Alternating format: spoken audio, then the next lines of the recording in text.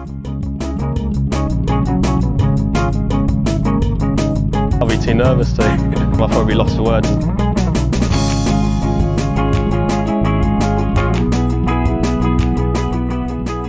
Hello and welcome to another edition of the Lost for Words Betting Podcast. I'm joined as ever by Jason Daniels. Jason, hello. Good evening, Tom. How are you? Yeah, really well, thank you. As you can tell by the enthusiasm in my voice, I am prepped and ready to go. Tough week last week for the BMW PGA Championship for obvious reasons. Obviously losing the Queen on Friday, halted play and made that a 54-hole event, and sport generally shut down apart from the golf. So interesting stance that the golf even went ahead, or that football didn't, depending on which way you want to look at it. I'd probably sit on the thing of football not doing it, which is a bit weird, but then I think it was policing and things like that. So a lot of things going on at the Wentworth. Do you think you have to throw a bit of that out because of the loss of one round and things like that? Like, is there people that you'll give a bit of a pass to with their finishing results and stuff? Well, early on Sunday, yes, I put in an asterisk by the result, but Yeah. let me know. I mean, came to the fore in the end, didn't it? Wow, what honestly, it was awesome. I mean, I wish it had been, reasonably receptive, because I think that would have destroyed them all. But yeah, it was brilliant. I mean, you can't. How can you knock it? Larry beats McIlroy and Rahm. I mean, it's brilliant. And then you had that little bit where Patrick Reed came through, one of the live players. Everyone was wondering what the interview was going to be like. Nick Doherty obviously didn't mention it at all, nor did Reed. Fair play to him. So he could have had a little bit of a dig if he wanted. Yeah. Taylor Gooch with I thought he was brilliant. I've never thought Taylor Gooch was brilliant. I thought he was all right. I thought he was brilliant on Sunday. Hovland again losing a chance to win. Yeah. Great, the greater player as he is. I think there was a tweet earlier that said exactly the same. He lost strokes off the tee the last 3 times he's been in contention. So that's slightly concerning. And yeah, there were some eye catches. I thought Billy Horschel played fantastically. He just got done by a couple of holes on Saturday. Yeah. I actually, I thought it was fantastic. If you were out of position, you were stuffed. Yeah. And that's what a golf course should be. It's very much like, we're coming up soon to Valderrama. Very much the same. If you're out of position, you're going to struggle. Obviously not as difficult. But yeah, it was brilliant. Should Rory have won? Yep, Rory should have won. He didn't, and it's, as much as he's, the star of European, as much as he is, I think, the best player in the world, he simply doesn't win enough. It's a tough one, isn't it? Because when you look at how he missed that putt on the final hole, so everyone's going to point to that as being really, really unfortunate. But he shouldn't have even have to have made eagle to get into the playoff, should he? He's left himself too much to do on that final hole. He's never equalled that hole in his career on Wentworth, which I thought was a bit strange. Just had too much to do, which is not something that Rory McIlroy should have to do. He should have been a bit more comfortable. I definitely take the point on Hovland. He looked completely lost off the tee, and I actually think he's a decent pick for this week, just because there's a bit more forgiveness in terms of the golf course. But you could hear it in his voice, he had no idea why it was happening, and that's always, he's like, what is going on with my swing? And I'm like, well, that's not what you want to be asking yourself on the back 9 with a chance to win the tournament. I was very taken back by the emotion of Shane Lowry. Not in a bad, not that he shouldn't be like that. I think it's great, but major champion, and he just seemed so overwhelmed by winning the BMW. Do you know what I mean? It's great. It's a nice thing to see, but he kind of acted like he'd never won before, which I thought was a bit odd. I think you're right. Absolutely massive tournament, but there was clearly a lot more behind it than we think. But he was also, bogey free. He was exceptional, and it is a great. He has been playing fantastic golf. He's been playing well for a long, long time now, and really, again, he's another one that really should be winning more than he does. It was superb effort. Yeah. How can you knock it? I love the fact that he gets on really well with Rory and whatever, and I think they were out or something, or they had a drink together, and then Pod won last night and tried to phone Lowry. Yeah, didn't get an answer to it. He never misses our calls. That's because he's sitting on the floor spewing up. But Having said that, did you see the Harold Varner picture? I saw something about Harold Varner, but not. I don't know. I don't know if it's out of context or whatever, but okay. He looks drunk to me. But anyway, was he at college football or something? I'm sorry to my Americans, but I have no idea what goes on. Sometimes I don't understand some of the words I read, so I can't answer that. But he was having a good time anyway. Yeah, that sounds like Harold Varner. Remember it. But yeah, as I say, he was brilliant. He was, you could say that Larry doesn't win as many as he probably should. Yeah. You'd look at him and the way he strikes a ball and tee the green every single time. You'd go, yeah, he's going to win 2 a year. 2 out of 22 tournaments or something is, it's not a lot, is it, for players of that quality? But there we are. Life's hard, isn't it? I think the thing with him is like, I guess if he stayed on the European tour and just played that, he'd obviously win those couple of events a year or whatever. And he's obviously challenged himself in upper echelons every week. And I think what it does is it kind of points out the depth of the PGA Tour. Like, he's been so consistent on there and definitely should have won. Like, should have won Honda, should have won a couple of others, or at least contended a bit better than he did. Like at some of the other events this year and didn't. But his ball striking was some of the best we've seen all year, like all career for Lowry. And I think it sort of highlights how good the PGA Tour is because he comes back here and he definitively looked, top class, didn't he? And I think we kind of spoke to the point that he's the most consistent here, and I was just a little bit worried about his upside in terms of winning it, but he did it, and that was it. Well, there we are. I mean, as obvious as it might be, you've got Lowry, McIlroy, Rahm, Taylor Gooch, Thomas Dietrich, who's just qualified. Yeah. Hovland over there, Patrick Reed, Billy Alshaw. There's clearly a gulf, isn't there? We said, didn't we? We said that Wentworth rewards the people that are in the best form or the best players, and that was it. And it played that way. We didn't necessarily get the right ones, but I think both definitely Horschel, could have done something with that extra round. So is what it is. Frankie's gone back to not being the 2018 Frankie Molinari, but the 2012 Molinari that couldn't make a putt after missing what was like a 4-foot eagle putt on 12 yesterday and breaking my heart.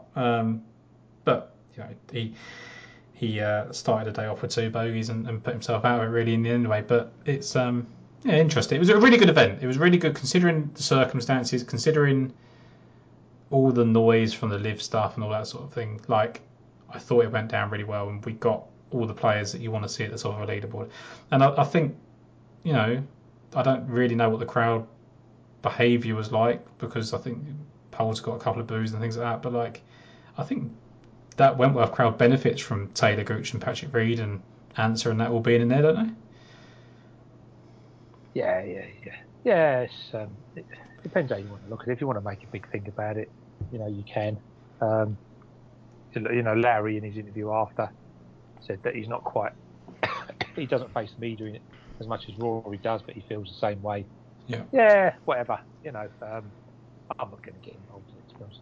No, I'm not. I will just say that catching the eye down at just outside the top 30 was Johansson, who plays in the Challenge Tour this week and is probably going to be the same price as Rory, I would imagine. Double them up if you like it. Here. Anyway. He's brilliant, isn't he, Johansson? He looks very, very good. Like it a lot. Let's go on to the Italian Open. Rory McIlroy, the 4-1 favourite. Matt Fitzpatrick 10-1, Victor Hovland 12-1. We'll just stop there because it's a very definitive gap after that. Rory McIlroy is obviously a big threat, Jace, and that's why he's 4-1. Best player in the world. That's it. He's got room off the tee this week. You look back, it's funny how although the Italian courses vary, you do get repeat form, which I thought was fascinating. But you look back, Nikolai Hogard and Adrian Meronk last year, Tommy, and you look at it and you go, do you know what I mean? Rory McIlroy's got their game plus a bit, plus a lot more, and if he's up for it, I don't know how he gets beat, but they do, and he has, and plenty of times, but he's got. If you're playing 8 places, you're playing for 7. If you're playing 6 places, you're playing for 5, because there's no way in a million years he's out of it. I wonder what someone out there has got this information. Like, how many times a single-digit golfer not named Tiger Woods wins golf tournaments over the last 10 years or whatever. I won't back him. Yeah. I wonder what that is like, but it's very hard to look past him. I thought it was easier to look past Fitzpatrick. I wasn't particularly impressed with him last week in the end. And then Victor Hovland, like I said at the top of the show, I kind of think it's a decent, like 3 times the price of Rory, and got a bit of Rory off the tee. I think that was, I think that's a decent enough price. If you're a long-term believer in Victor Hovland and think he wins more than potentially it looks like he can do at the moment with the final round stuff, then I would back Victor Hovland, but I am not going to. Disappointed, Jace, with Frankie Molinari's price. I thought we might still get a little bit of a number on him, maybe a 35 or a 40. I know it's the Italian Open. I know he finished 10th or whatever he was last week, but 20-1 was a bit of a shorten up, wasn't it? Would you where was he in comparison with Meronk and Zanotti? You done me half a favour last week. Well, Zanotti was 100-1 and he was 80, wasn't he? So I guess it's about right. But it just to me, it just seems a bit like it's just baked into the Italian Open, isn't it? I guess, and I don't necessarily think this is the best Italian Open golf course for him, because I think it rewards those bombers and top scramblers as opposed to the more classical tests. I agree. Yeah, I agree. So in different reasons, you can't bet raw. Sorry, excuse me. You only bet a 3-1. Wow. Blimey, that is Tiger Woods territory now. That's I don't remember a player going a 3-1 the full field event before Tiger. Did Sergio Rahm went off at 4-1 or something at that Valderrama or somewhere like that, didn't they, recently? Yeah, Spain somewhere. Yeah. But I've not seen 3. But anyway, relative, innit? Yeah. Molinari's a major winner, isn't he? Yeah. It's really difficult. Till Hatton's in there, isn't he? And if anybody saw that little mini clip, that's hilarious. Have you seen it? You must have seen it. Where he drops the ball. Yeah. It's on Twitter. He drops the ball and it goes in a worse lie than he had. And he goes, "That's just what a day." He goes, "I can't even drop the ball from 1 foot and get a lie." and then no wonder it's all going wrong. Or something like that. It's absolutely.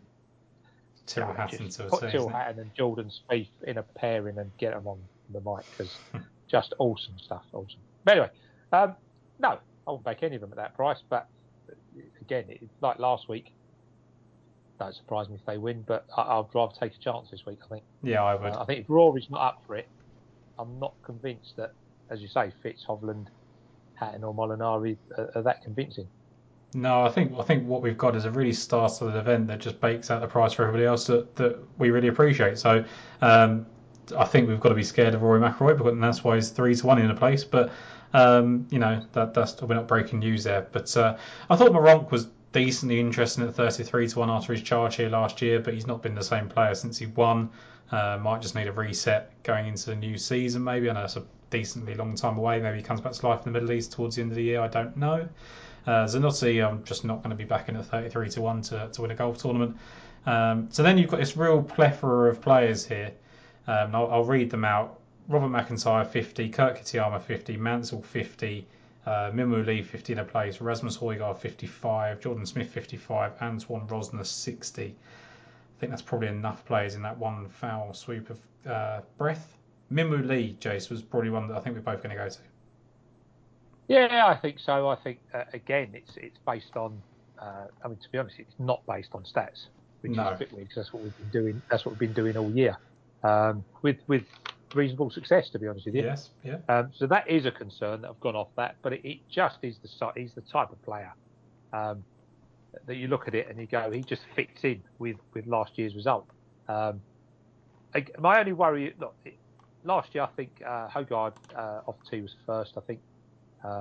He was 5th off driving distance. Greens and regular was 13. Minwoo Lee on the right day, and you all have been picked the right day, is up there with some of the best. My worry is he just a big time player? His best results for a while have been 14th at Augusta, 21st at St Andrews. I was exactly at the end of the day. Sorry, mate. He hit 62 last week in the second round. He was minus 10 after 15. Yeah. And he led here at halfway last year before fading away to 12th.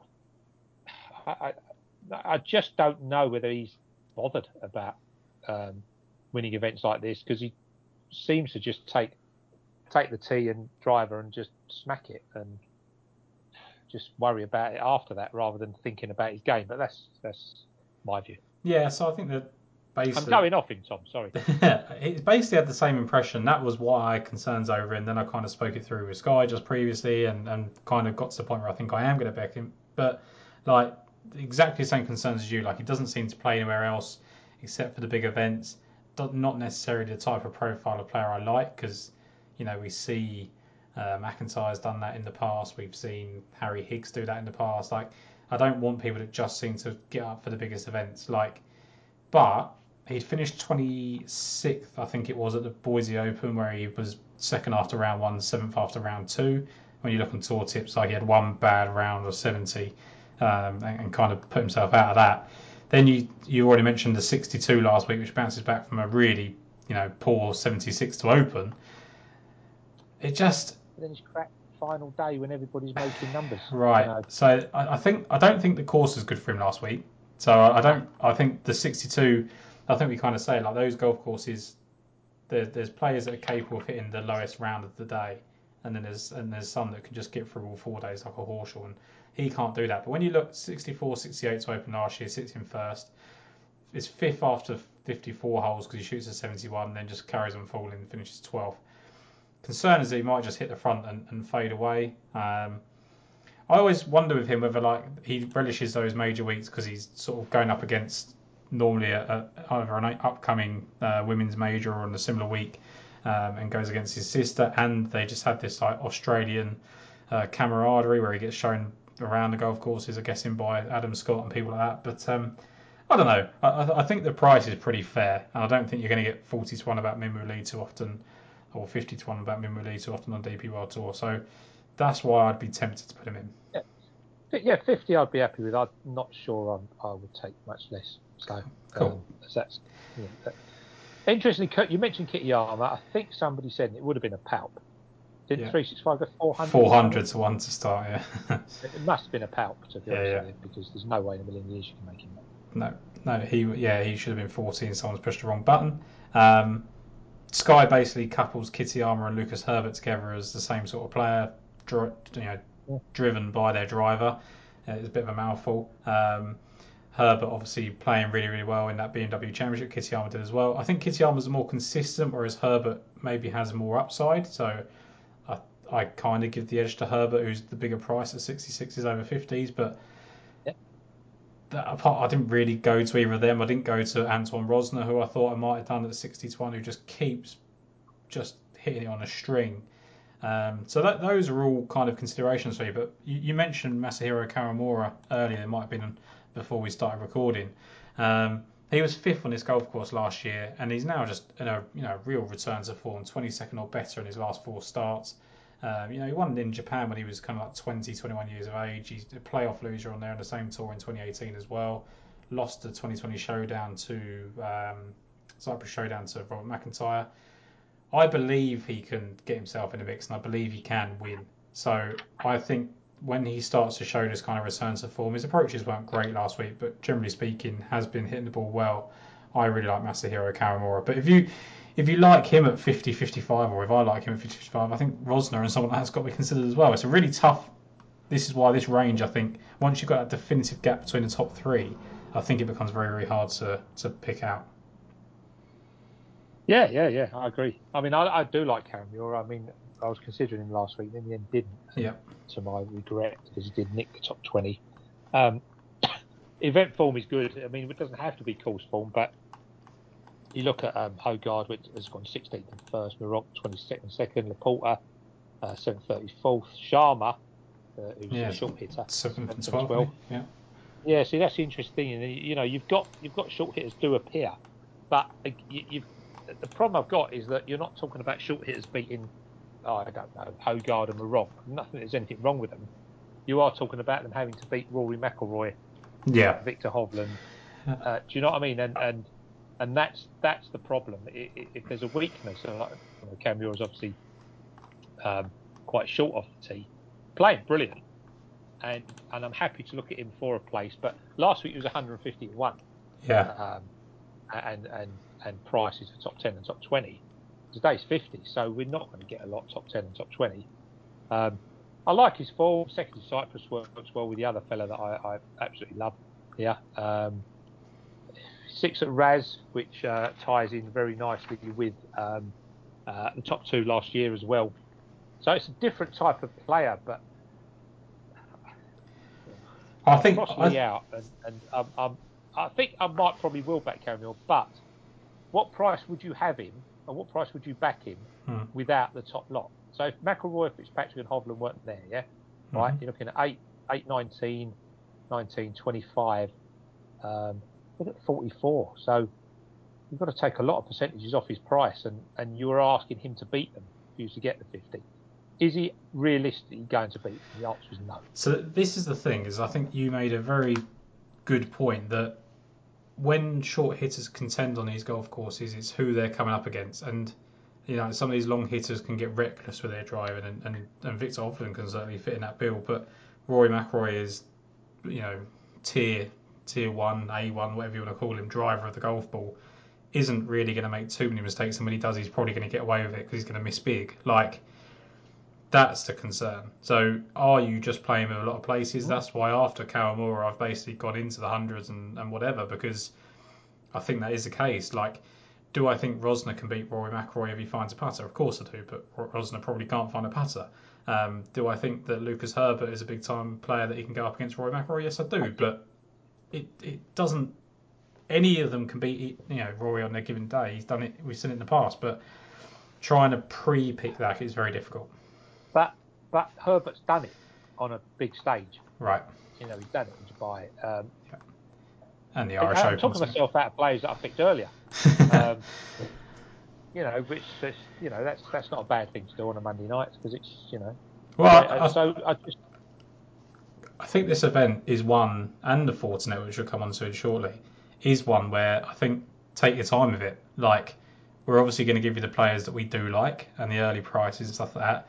We will make selections at the end of the podcast, you know, definitively, but there is going to be some scattergun approach. There is going to be some talking ourselves in and out of people today, because I think it's a loaded field with good prices because of what you've got at the top, and I think there's a lot to consider. So I don't necessarily think it's a bad thing to say, like, hold your horses until Tuesday, Wednesday.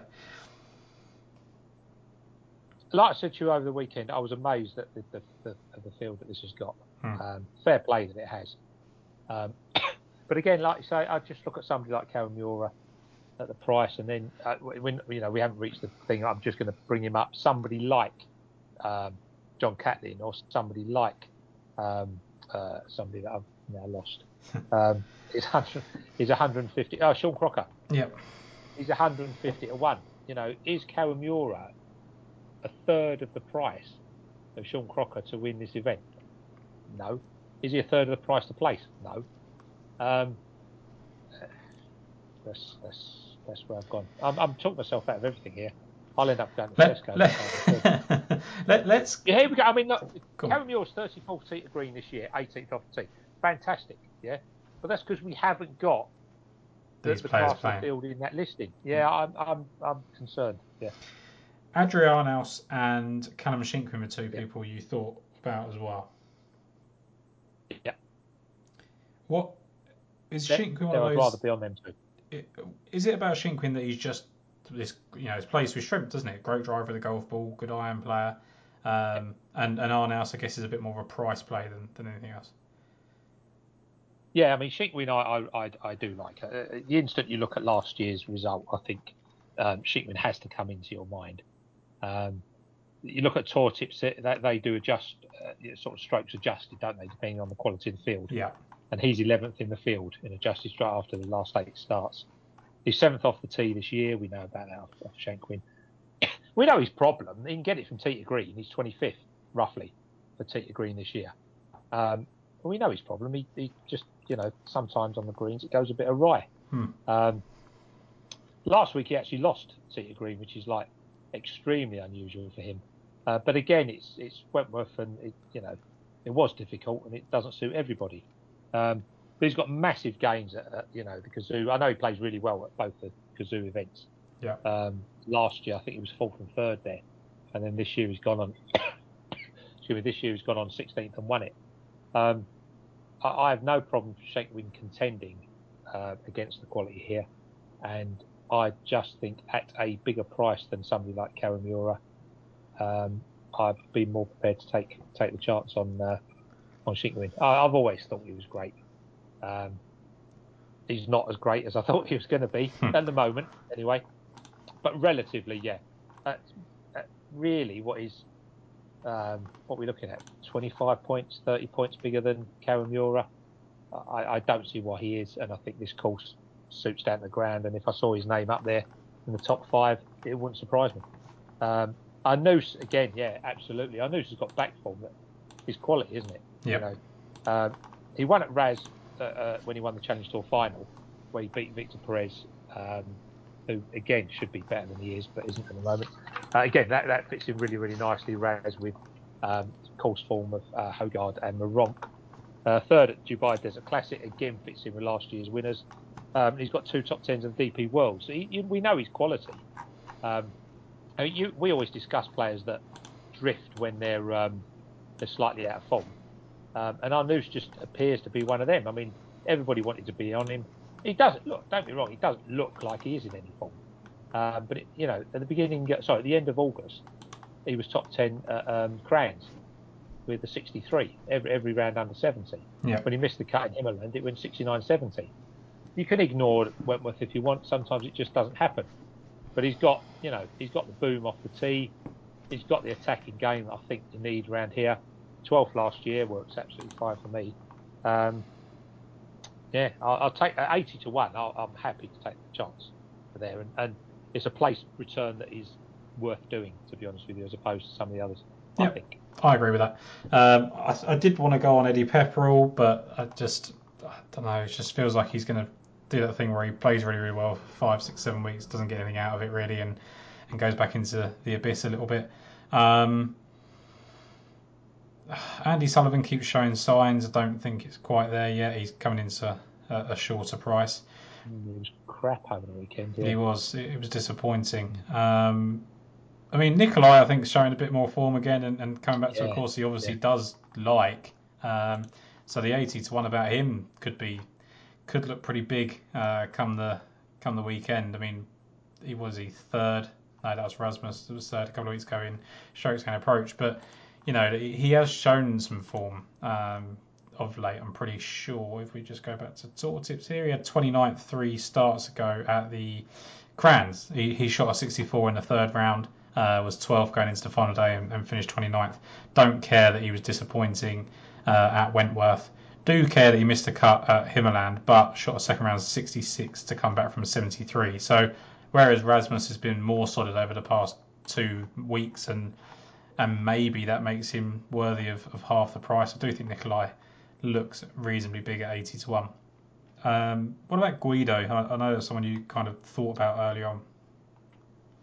Caught the eye last week, didn't he? Yeah, made some eagles, didn't he? No doubt Sky's on him this week. Yeah, you could have pinned your hat on that. Probably my best bet of the week, that one, to be honest with you. Nap. Caught the eye. He's played okay. Last 4 starts, he's played absolutely fine. Nice attacking course for him. It worries me that the ball striking is not quite there, I don't think, for Migliozzi. If you look at him in terms of approaching tee to green. Again, Tom, it's in a normal Italian. Well, on what I thought the Italian Open was going to be this year. Yeah. It's better than, and I just can't see it. You've got to be on your game. I'm just worried about as you say, his approach game isn't great, and you're up against the best there is. So it'll be difficult. I think that's the thing. Like with someone like a Rory McIlroy, he basically has his B game, C game even, and he contends. And even if he makes mistakes down the stretch, they don't seem to be massive. Whereas a general Sunday leaderboard on the DP World Tour is going to give you a lot of chances to get back into it. We're not going to see that this week. We've got Victor, we've got Rory, you've got Fitz if you believe in him at the moment. We've got those plethora of names you said from 40 to 60 to 1, so it does become more difficult. And I think Guido, whilst he is coming back and it's good to see, I do think he's just a little bit off of contending. which is fine. That's not a problem. He wasn't. I think the thing with Guido is when you look last week, he wasn't great on the. I'd look at the final two holes because I just think they're a guide to how somebody's playing. Yeah. And he wasn't great at them, to be honest with you. And like you say, there is plenty of things. He's got lovely home form, isn't he? Yeah. Obviously loves it here. Oh, you can't back them all, and I've left him out. I think I could definitely see him being in the top 10, but others just appealed slightly more. But as we're talking about it, I'm thinking. Yeah, I'd say there's one player who I think stands out to me as arguably, I don't want to say the best player of the week, but certainly in terms of odds, I thought Matthew Southgate was huge. He's not a player that I particularly like once we get away from links golf, but as the point you keep making, like, this isn't the Italian Open necessarily as we know it. It's not as technical as some of the Italian Opens have been in the past. When you look at his event form, he missed like 4 straight cuts in the Italian Open, then finished 34th in this one last year, and I just think that's a sign of maybe it's a little bit more of a suitable golf course. You then look at his ball striking numbers. I mean, they're absolutely like through the roof. Like, he's 13th, 5th, and 4th for the last 3 events in strokes gained approach, 22nd, 11th, and 10th in tee to green. Still yet to obviously win on tour, and we do have to note that he is a link specialist, but I just think it's a great prize for him. I think he's playing well. I believe in him. I don't necessarily view him in the same way that I would a Richard Mansell who throws events away. Like, I think he's had his chances and he hasn't taken them, but like, 2nd at the Alfred Dunhill Links, 2nd at the Irish Open, 6th at the Open, 4th at the Irish Open again. Like, it's all generally links form. But then you've got France 5th, Porsche European Open 2nd, Turkish 11th. Like, he's done it in some big events, and I just think he can step up to the big occasion. And for some reason, Matthew Southgate has caught fire ball striking, and when you do that, I think at 100 to 1, 8 places or 7 places, sorry. I think it's a fantastic price on Southgate on a course that I think does give you a bit more room off the tee and does play into his sort of strengths a bit more. Yeah, Southgate isn't for me.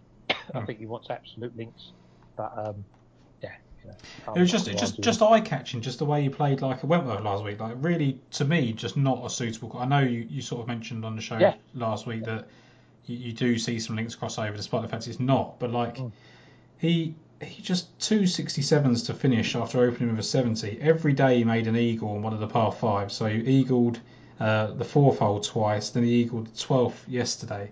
He made a double on 8 on Sunday, and he made a double on 3 on Thursday. And that's basically taking him out of the running, like 2 holes. I know you can't just do that because there would have been other places he should have made up birdies. Like you mentioned, this, you see how people are playing. Like he went par birdie on the first day, 17-18, par second day, par birdie third day. Like, he probably should have taken more advantage of those par 5s.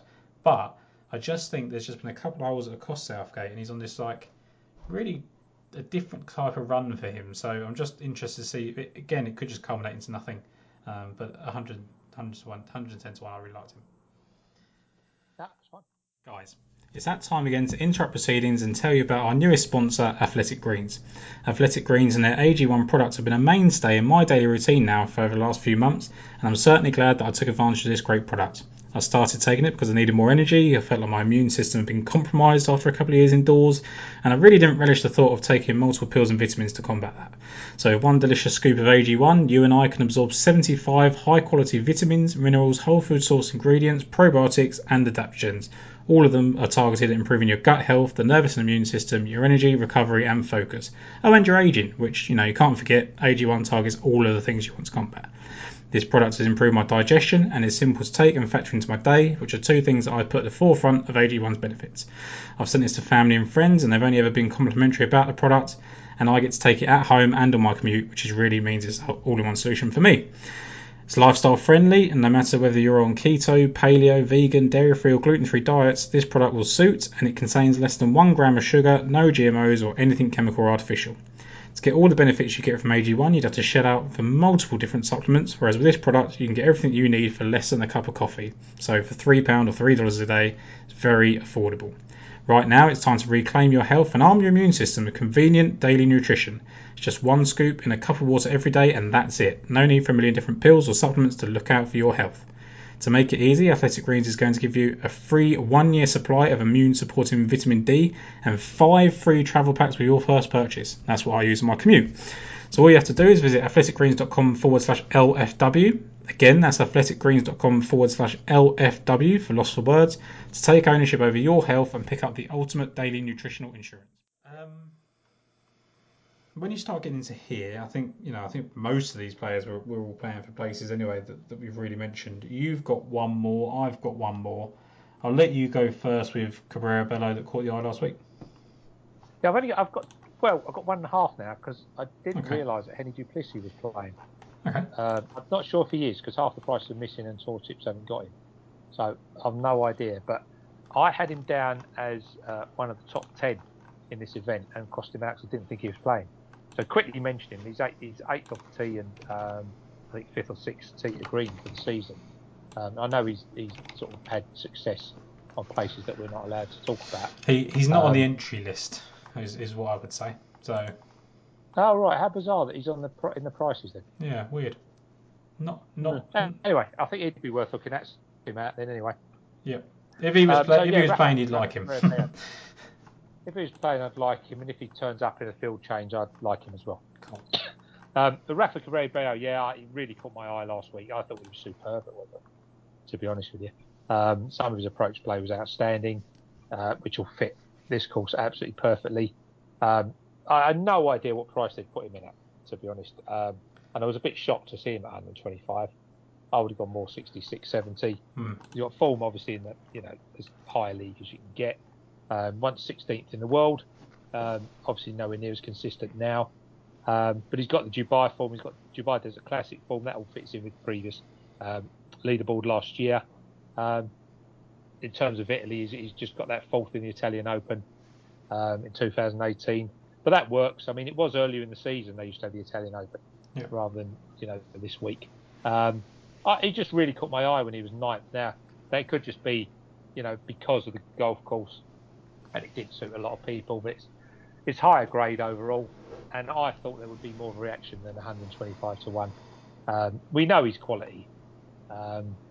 He never used to be able to win, but he won in Spain, and I'm a fan of him this week at 125.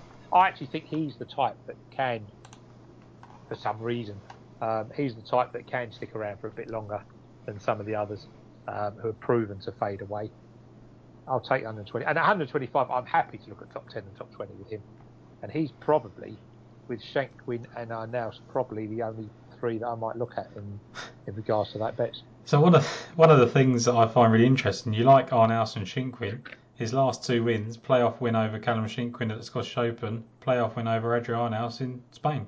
Like, if you like those 2 players, there we are. Then can't get more of a form line. You can't. So, I mean, I just think, and he lost in a playoff to Fabrizio Zanotti, who will have his backers as well. So, it interesting enough, he just fits a lot of stuff. And to your point, I think I didn't really necessarily fancy him, but I do agree that his price doesn't really reflect the showing from last week. Like, I think people, it must be viewed as like, he doesn't show up in a model, so it doesn't really go into his price, which is fine. But what was it driven by last week as to why he played well? He was 3rd in tee to green, and he was 6th in approach. Like, that's a hell of a... If you play tee to green this week, you're going to get an awful lot of chances. Yeah.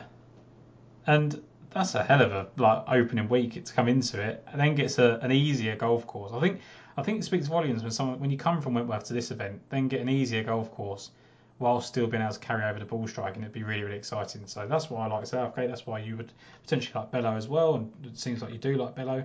I like that. I think that's a good point, well made. Mikko Korhonen for me, probably someone who I've not really focused on and not really taken into account. Before missing that cut at Wentworth, he'd made 12 straight cuts, and he posted 5 top 15 finishes in that span. And that was over a decent period of time. Like, he's quite lightly run. but he was 8th on this course last year. He's got 3 more top 25s in the Italian Open in general. I just thought that was a reasonably big price on someone that has been very, very steady for clearly a long time now. Yes, he missed the cut last week. He was 4th here after 54 holes last year. He was 2 behind Nicolai Højgaard going into the final day. And he just went backwards and shot a 73 and finished inside the top 8 still. Yes, that is probably Mikko Korhonen to a T. Yes, it took him until 2018 and 2019 to get his first 2 victories, and they weren't in the highest of grade. But I think he's a great player. I think he's a really steady player. He's someone which is sort of highlighted by the fact he made 12 cuts in a row. China Open is definitely a better win than the Shot Clock Masters, but he dominated that Shot Clock Masters. He won by 6 strokes. So. I thought he was a decent price. I think the ball striking's been good. I think the Italian form is good. Yes, he missed the cut, but so be it. I think there's certain things you can forgive, and a miscut at Wentworth is one of them. Like we see the best in the world miscuts there. So I'm happy with Mikko Korhonen. I will give a little bit of a nod to Ollison. I think it's a decent price. Tom Lewis, I think, is a decent price. But other than them being a decent price, I didn't think there was much to really go on for them. I said that about Lewis a couple of starts ago, and he played well. So I think Lewis can pop up at some point. But any others for you? No, not really, to be honest with you. I mean, things like Francisco Laporta. Yeah. There's loads of them, but around that, I did think that, as I say, Rafael Cabrera Bello on that last week was definitely worth looking at. If it's big enough that you can get away with just smashing it anywhere. Tapio Buchanan was unlucky a couple of weeks ago. Well, unlucky, just wasn't good enough really. But can I see him? Lucas Nemec is showing up really, really well on ball striking figures. I've been saying that for quite a long time now. But can I see him? To be honest, I'd be amazed if 2 of the top 3 are trying, then I'll be stunned. I think we are playing for 5 places really. So I'm happy at the prices that I've got on the others. No, I like that. Let's go over to the Fortinet Championship. We're back to the first event of the new PGA Tour season. We had such a big off season. It's such a surprise to get back to the PGA Tour. Hideki Matsuyama 16-1 favourite alongside Max Homa, generally both of them about 14 or 12s in some places. Corey Connors 18-1. And then you've got Maverick McNeely at 28, Sahith Theegala at 30s, Taylor Pendrith at 30s, and I'll stop there on purpose. I didn't fancy any of the top lot really. I can see why they're the prices they are. Hideki's obviously the class of the field, played okay in his last couple of starts, but not playing to the 16-1 standard that I wanted to play to. Max Homa similar. I know he's improved after a bit of a tough spell and obviously won here, but wasn't for me. And then Corey Connors, I just don't necessarily back at 18-1. So that was my very quick breakdown of those top 3. Yeah, I think everyone was expecting Matsuyama to be declared a live player after the Tour Championship, and that didn't happen. Homer is your typical classic course player, full respect to him. But like you say, I mean, it's I can't back him at 16. Corey Connors is the one that stood out on my list of the top lot for very obvious reasons. He's top 5 in total driving, top 5 greens, top 15 tee to green. Everything about him suggests that he will get this ball round very, very tidily. But yeah, like you say, 18-1 is. I remember when somebody on the Mayo show, I can't remember, one of the Mayo outlets, was absolutely wetting themselves when Corey Connors sort of started going down to 25s and stuff like that last year. Yeah. But to be honest with you, look at his run of form. It really is excellent. You can't knock him. He's got to win at that price, hasn't he? And that's not for me. There's just no room for the typical Corey Connors error, is it? And that's absolutely fine. I think, again, do you see Corey Connors being inside the top 8? Of course you do. So if you want to play down that lines and have a safer bet, if you want to go to fantasy and have someone from the top, I think Corey Connors is the safest. I think Homer's a lot more volatile. I think, the California angle obviously suited him, and I think it's like 4 of the last 6 renewals have gone to Californians. If I did my maths correctly, it was Brendan Steele twice, Cameron Champ once, and I can't remember who the other one was now, that hailed from California over the last 6 starts here. But anyway, to me, like, that just helps Max Homer. When you look at his record in California golf courses, it's very, very good. So it makes sense that he'd play well here. The 4 of the 6 was Brendan Steele twice, by the way, so that's why I was racking my brain for the other person. Maverick McNeely was obviously second here last year. He's also a California player. Makes a lot of sense, playing well. But again, I just skipped past this like I did in Europe, really. And the first name you sort of came across was Cameron Davis. Yeah, I think Davis calls himself, really. I must be honest with you. I thought 33 to 1. I thought that was very, very fair. I mean, looks to be going slightly on a couple of the plays. I mean, 28 to 1, 8 places. Yeah, I think that's very fair in this field. To be perfectly honest with you. I mean, there's not a lot really to say. 17th and 36th here out of 4 tries. His runner form's great. But I mean, how many is it now? 1, 2, 3, 4, 5, 6, 7, 8, 9, 10 in a row that he's made the cut. Go back to the PGA back in May. John Deere was 8. Scudder's 6. I mean, this isn't a good event. I shouldn't say it's not a good event. It hasn't got any real stars. No superstars. There's no one that you're worried about, is there? Like, I'm not even worried about Matsuyama. I know I said he's a class of the field, but not at the moment. If he was there on a Sunday, I wouldn't necessarily think he can't be beaten. No, that's right. He was. Where are we? Where am I writing down here? 13th, 14th. You see it St Jude, Rocket Mortgage, 16th at the 3M. Everything's just flowing very, very nicely for him. Massive hitter off the tee, which might help around here. No. Where am I? Sorry, wrong person.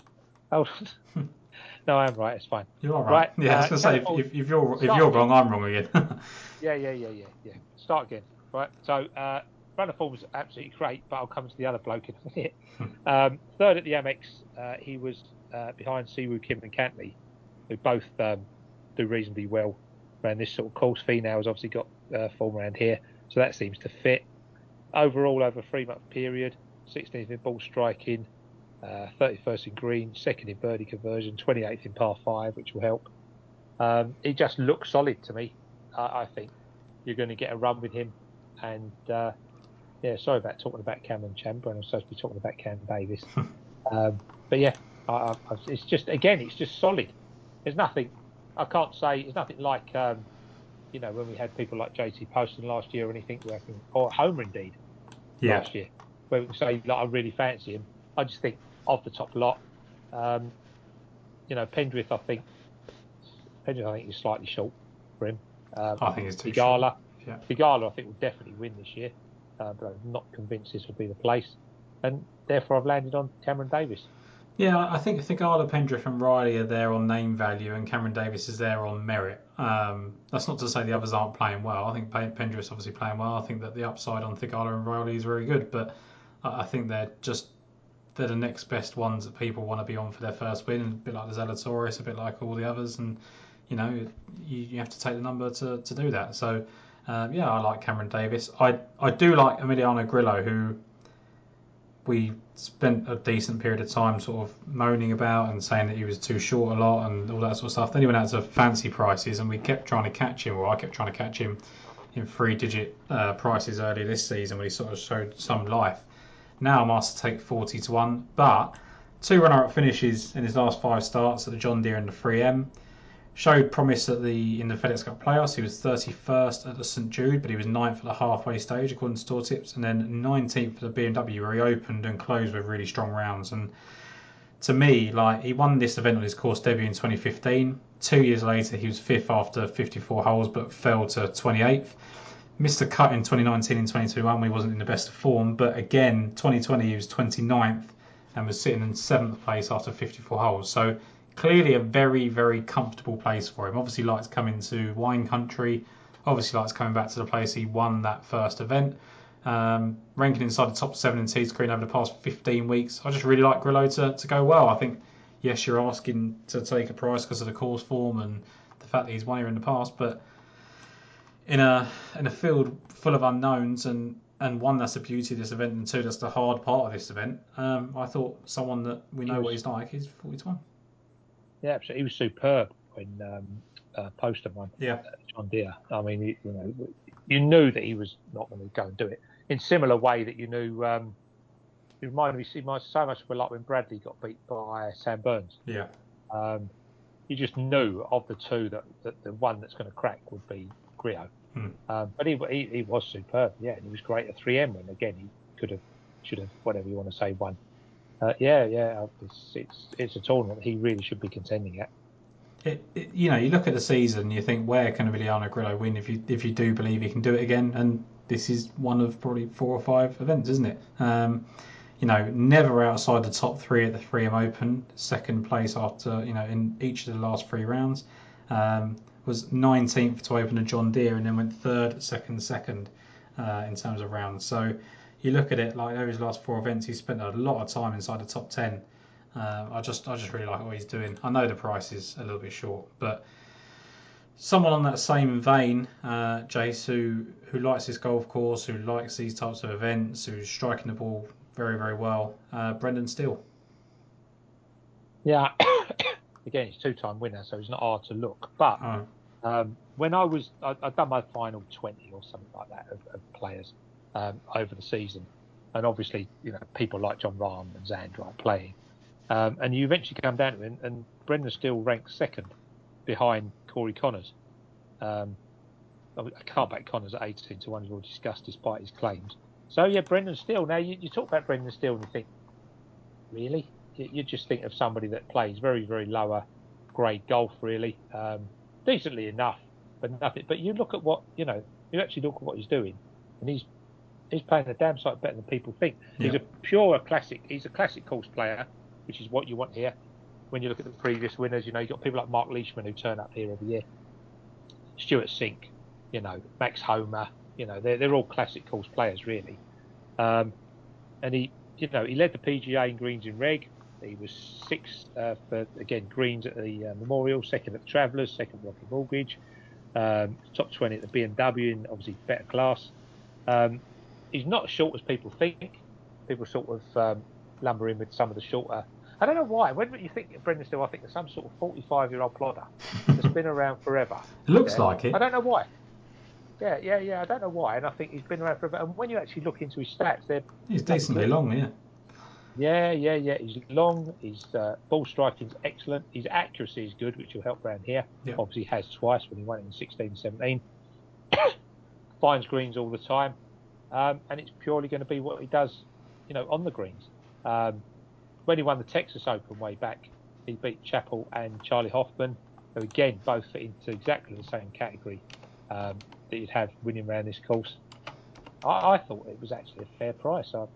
I didn't know what to expect. I had him down there. He came up second. I thought, I'm a bit not sure here. And when I looked more and more into it, I thought 50-1, top 8 was bloody fair, really. It would have been no surprise to me if they'd have put him in at 33-1, so that people had to make a real hard line decision on him. Like, I don't think it's that much of a difficult decision now. If you like Brendan Steele and believe he's capable of winning still, there's not going to be a better event for him to win than this one all season long. Like, you talk about the back-to-back wins in 16, 17. In 2015, he was first after round 1, first after round 2, first after round 3, and then just shot a 76 on the final day. He opened his account here with a 21st.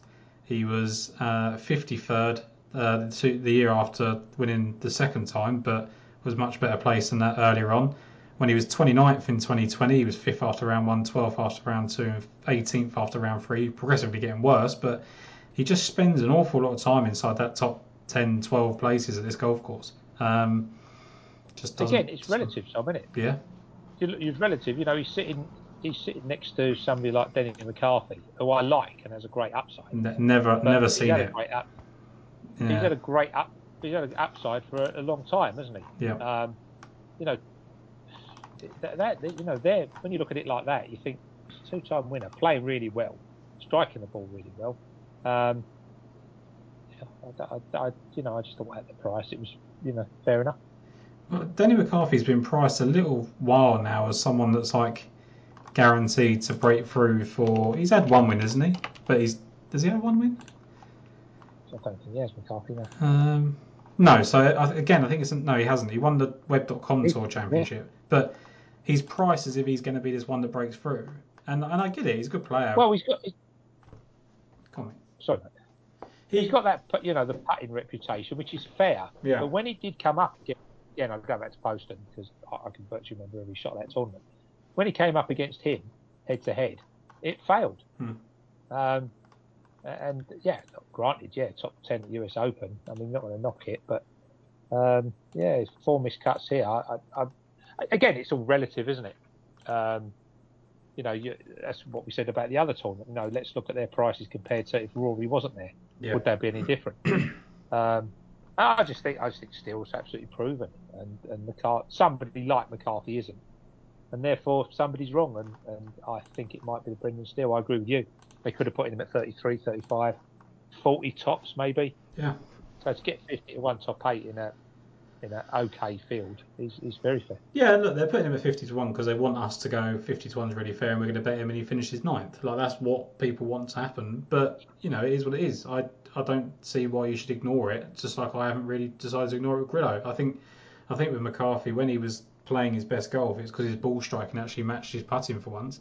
And that's gone off the boil a little bit. So, Tom Hoge, I looked at coming back into form. That little Valero Texas Open link that you've just alluded to with Brendan Steele helps him out a little bit. Has shown some good life here, but I thought he was reasonably short, 33 to 1 mainly. I definitely believe long term in Taylor Montgomery. He's someone I've wanted to back as soon as the PGA Tour come around. He's been put in at 50 to 1. I get it. Not sure this is the golf course I'm going to take him on. If that bites me in the face, then it does. Trey Mullinax and Troy Merritt I both thought were decent prices, and they're two people that I always confuse with one another because they're Trey and Troy and M&M. But I think Mullinax just keeps getting overlooked a little bit. Like, he's still playing good golf after that victory. But it was Justin Suh at these prices, or Suh, that I can't get past. Like, I get that he's a little bit short, and I get that you've got to sort of take a price on him. These are his last, I'm not even going to count the amounts, but his last 9 or 10 starts: 15th, 11th, 10th, miscut, 7th, 2nd, 5th, 37th, 9th, 1st. That's a hell of a run. I don't care if it's on the Korn Ferry Tour. When you get to those Korn Ferry Tour finals, you're getting more PGA Tour guys jumping through. You're getting these guys at a price with him in Taylor Montgomery and things like that. He saw the golf course last year, made the cut. He's a California born golfer. I don't think he resides there anymore. He's a Las Vegas one now, but he was born in San Jose, went to the University of South California. So for me, you've got a California player, you've got someone that's playing, maybe he's peaked and he's got his card and he's going to sort of struggle to adapt. But until he's proven to me that he's going to drop out of that form, 50 to 1 8 places, I think Justin Suh is a big price. Yeah, he's been what's the word I'm looking for? Hyped up a bit, hasn't he? Yeah, he has. Past. Yeah. And very, very fair. I agree with you. I mean, look at him. You look at Taylor Pendrith. Look at, like you say, Montgomery. They're all that sort of. They're going to do it, aren't they? Yeah. At some point, they're going to do it. Fair enough. It's when you back them. Yeah. And I can't argue with you. I really believe, like, if I could pick one player from the Korn Ferry lot, Taylor Montgomery is the one I will be most interested in for a decent amount of time. I'm desperately waiting to bet him, but I just thought he was put in at a price this week to put you off doing that, and it has put me off it. Whereas he's been contending every week, Justin Suh's won, so I just gave him the slight edge. JJ Spawn, I think, is coming back to that form, not how he won so brilliantly, but I don't think it's far off. Like, he was 8th at the Rocket Mortgage, I think it was, that he finished 8th. He finished with 66-65 over the weekend. He was 42nd at the St Jude, but that doesn't tell the whole story, considering he was going wire to wire at one point. Bizarre, wasn't it? It was really, and that will put people off and say that JJ Spawn's gone back to being JJ Spawn and all that sort of stuff. But then he bounces back after a really disappointing week, opens 68 at the BMW Championship, which is one of the toughest fields in golf, sitting 13th after day one. Backs out with 74, then again 67-70 over the weekend to keep improving his position to get up to 23rd. I think he's playing, plenty fine. Then you go into his course form, and he opened up with a 55th here on his debut, but he was actually better than that. He was 11th at the halfway stage, and this is when JJ Spawn was JJ Spawn that could just get out to a decent position and not really follow through. Then he comes back 2 years later and finishes 41st, but again he was inside the top 15 after 54 holes. And then he was 9th in 2020, shooting 68, 66, 68 to finish. I just really like his form line in terms of, I think this is one of those tour tips picks for me, specials, where I'm going round by round and picking up the odd 66s and 68s that are really impressive as opposed to his total figures. But 80 to 1, 8 places for JJ Spawn in an event where there's a lot of unknowns. I'm going to say he's a California person again, but I don't know that for certain. But I think he's a decent price. He did catch the eye, and he should have won. Yeah. He is. He's born in LA as well, so he's. It was bizarre. Considering when he won, he was absolutely outstanding, wasn't he? Yeah. Much bigger stage that time, though, isn't it? Like FedEx Cup playoffs, that's a big old event, isn't it? Yeah. So then you mentioned Cameron Champ earlier when you were talking about Cameron Davis. So do you like Cameron Champ as well? I liked Cameron Champ. He's been tipped up by the biggest tipster in the country and maybe the world, which means that his price is coming in. Yeah. That could be a bit of a problem. There's still a bit of 8 places is 50. That'd be as short as I go to. Again, he made the top 20, if you like. I really like the fact that this is the player I was talking about. I really like the fact that he was 16th, 320th at the Rocket Mortgage. Both had around a 75 in them. So they're both, you can't say it like this, but they're both top 10 efforts. Mm-hmm. Obviously, one here in 2019 after being 25th the year before. Very, very long driver. I don't think he's doing anything particularly badly.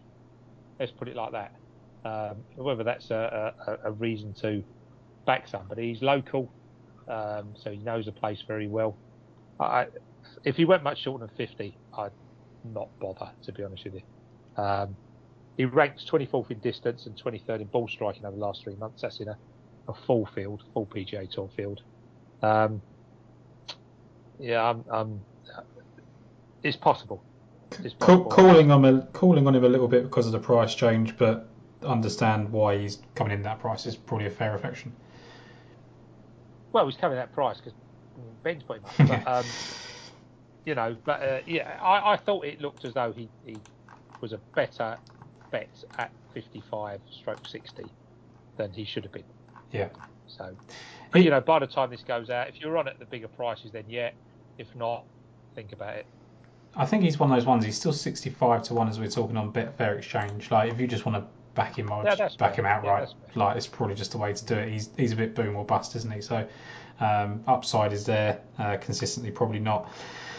Ches Reavie keeps coming up on my list a lot recently, which I don't necessarily like. But you look at it, and he's played this course in each of the 8 times that it's been here. In that time, he's never missed the cut. He was 53rd on debut, but then he's been 33rd or better at each of the renewals since. Best finish came in 2020 when he was 3rd, but he was also 33rd in 2019 when he was 5th going into the final day. He was 8th at the halfway stage in 2017, and he was 10th after 54 holes in 2016. Last year opened up with a 65 as well, didn't kick on from it, finished 28th, but he hasn't finished better than 47th since he won the Barracuda, which by the way is also in California, but he's played some decent rounds since then. Started off the BMW Championship well, was 6th after day one, 20th after day 2. 6th on tour over the last 3 months in total accuracy, so that's driving accuracy and greens and regulations. He's 4th in driving accuracy, 33rd in greens and regulations. Shorter course could suit him, a bit more classical. Last 2 starts in California, 10th at the Genesis, win the Barracuda. We talk about the Valeros Texas Open as a bit of a link. He's played well there in the past as well, I believe. So all in all, like, I just thought that Chez Reavie had a lot going for him. I know that he's not the flashiest guy, and I think he's not someone that you want to rely on too often, but I think there's certain courses where you can, and this is probably one of them. Yeah, I think it's very good. And I also like him for the first round. I know you do your column. Yeah. But he must be up there in betting for the first round leader. Yeah, he'll definitely feature in that, I'd have thought, at least a mention. Don't think he is a Valeros Texas Open. He's played well, actually, but he's got everything else. He's been 1st, 11th, 15th, 31st, 4th, 22nd round in first round, and obviously his last few tournaments, he's opened at 67 and 68. Yeah. Well, those 67s there, actually. I actually think you make a very good case for him. And, I think if Champ got much shorter, I'd be quite happy to stick my pound each way on Chez instead. Yeah, he's just one of those ones that he looks like he's shortening up and, like, well, he's not shortening up yet, but like he looks short enough in the betting, but it's warranted, I think. And you think about, the 3rd at the 2019 US Open as well at Pebble Beach. Again, just California just seems to up his game in this area. So I did like Chez Reavie there. Not the flashiest player in the world, but someone that can get it done. So 80 to 1 Unibet, 6 places, 66 places. Oh my God, 66 to 1, 7 places everywhere else, or 8 places. Sorry, is fine on Chez Reavie. Then there's just a plethora of names. It's that type of tournament now where you can look at these 150s, 175 to 1 shots. You mentioned Chris Gotterup to me earlier. Is that someone you're going to be potentially backing? Yeah, I don't think it's his track, but he can't putt for toffee. But my God, he's an outstanding player. He's got to learn a lot of what to do when he gets on the green and around the green. But yeah, I'd expect him to do something. This wouldn't be where I expect him to do it, but I expect him to do something. And if we're carrying on at 100 to 1, Carl Yuan, that's his name. Carl Yuan, I think. Yeah, okay. Again, that looks an amazing prospect, to be honest with you. After some, you love your Corn Ferry stuff, and Brad, who's not on here, have you got a list of who he found? No, he hasn't given me a list today. I think he's nursing a couple of hangovers. He's away at the moment. So, but yeah, it'll be fascinating to see as we go through the season. But there's quite a lot of them, isn't there? There is. Names: Luke List, Cedar Green Merchant. Yeah. He's one that I thought would be worth a look at. Perennially Russell Knox's, but obviously we just cross him out all the time. Grayson Sieg is as straight as anything. It wouldn't surprise me to see 800 to 1 shots be up there, to be honest. But yeah, Scott Piercy always turns up in my list for some bizarre reason. It's always a concern, isn't it? There's a couple. Michael Kim, I keep trying to back all over the Corn Ferry, coming on the PGA. He's 125 to 1. He played at the same college, I think, maybe even on the same team as Max Homa. So you'd certainly expect him to be able to knock it round here. Just Harry Hall is someone that's coming from the Corn Ferry Tour. I think it's one of those ones. System, isn't it? Yeah, I think it's one of those ones you can just get. It's one of those ones where you can just get carried away. Just like, these are your favourite Corn Ferry Tour players. Let's back them and hope they can. Do, but I don't see it. You can do. Maybe it's not this event, but certainly not very far off. I think you can be. You can say, we did it with. Do it every year, really. Do a player to follow, or 2 players to follow, and you do get runs. They are there. I'm just not sure that this week is one. I just think it's one of those ones where, like, they're at 50 to 1 this week because they're coming off that really good run, like Justin Suhr is, like Taylor Montgomery is. So everyone's expecting them to just adapt really quickly. And I think Grillo won this straight after winning the Tour Championship. I think Smiley Kaufman won an event a couple of weeks after doing it. I think someone else, we've seen it, people come straight out of the Corn Ferry and do it. Sung J.M. wasn't that long into his career before contending. So it does happen. I just think that these are probably the lowest prices you're going to get this side of Christmas on them, because the hype's around them, and if they meet it, great. If they don't, then they could be 100 to 1 next week. Yeah. Oh, at least, yeah. If they don't do it, they just drift out until they start doing so. Yeah. It's only Rules Out of Tour that's parked at 20 to 1, isn't it? Yeah, and for decent reason, I suppose. I don't know. I don't think I've really got anything else more than that. I think there's millions that we could just go through and list names and do things like that. But eventually, you've kind of got to, like you say, just rein yourself in, have a system. I'm just kind of looking at the location form just to see if there's anyone that really stood out to me in California. As I said, Max Homer, 2 wins, a 7th and a 10th in his last 6 starts in California. Like it's really, really good. But also in that list, Cameron Davis is inside the top 10. He's got a 6th and a 3rd in his last 5 or 6 starts in 6 or 7 starts in California. Jason Day loves California, 3rd, 4th, and 7th. Whether you want to do anything with that, it's up to you.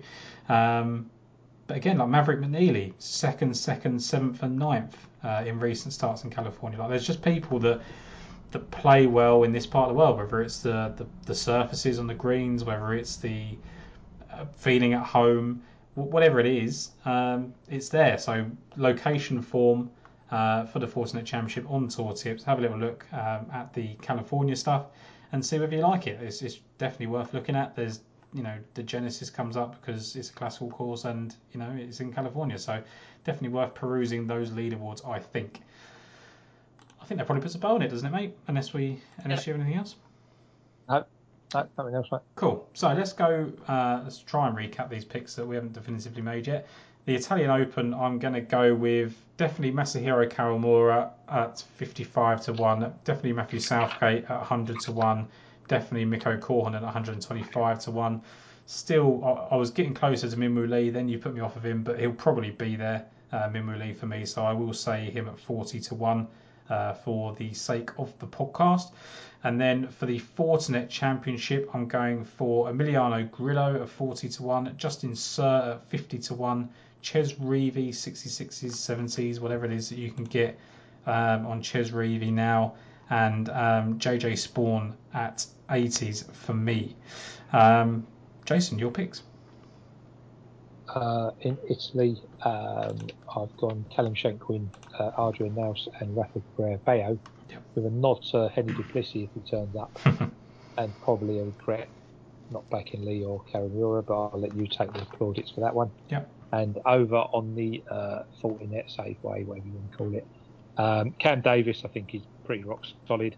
Brendan Steele, depending, Cameron Champ, not sure. And I think you've talked me into Ches Reavie to do something. So, yeah. Yeah, I like that. There's a couple of players there as well, like Taylor Moore and Alex Smalley, who I keep just rinsing and repeating over the last however many months now. But they're slowly losing my faith. Hendrick looks one, doesn't he? But his price is gone, isn't it? Yeah, you just don't. You have to have a little bit of a restraint, I guess, on backing these people over here. When you do get the win on them, it's not worth it. So we shall see. But Jace, thank you very much as ever, mate. It was a tough week with a bit of a scattergun approach, but 2 enjoyable events to look forward to, and we'll come back in next week. It won't be long to Valderrama. It will not be long to Valderrama. Something to count down to. Maybe we'll start crossing off calendars. Valderrama soon, mate.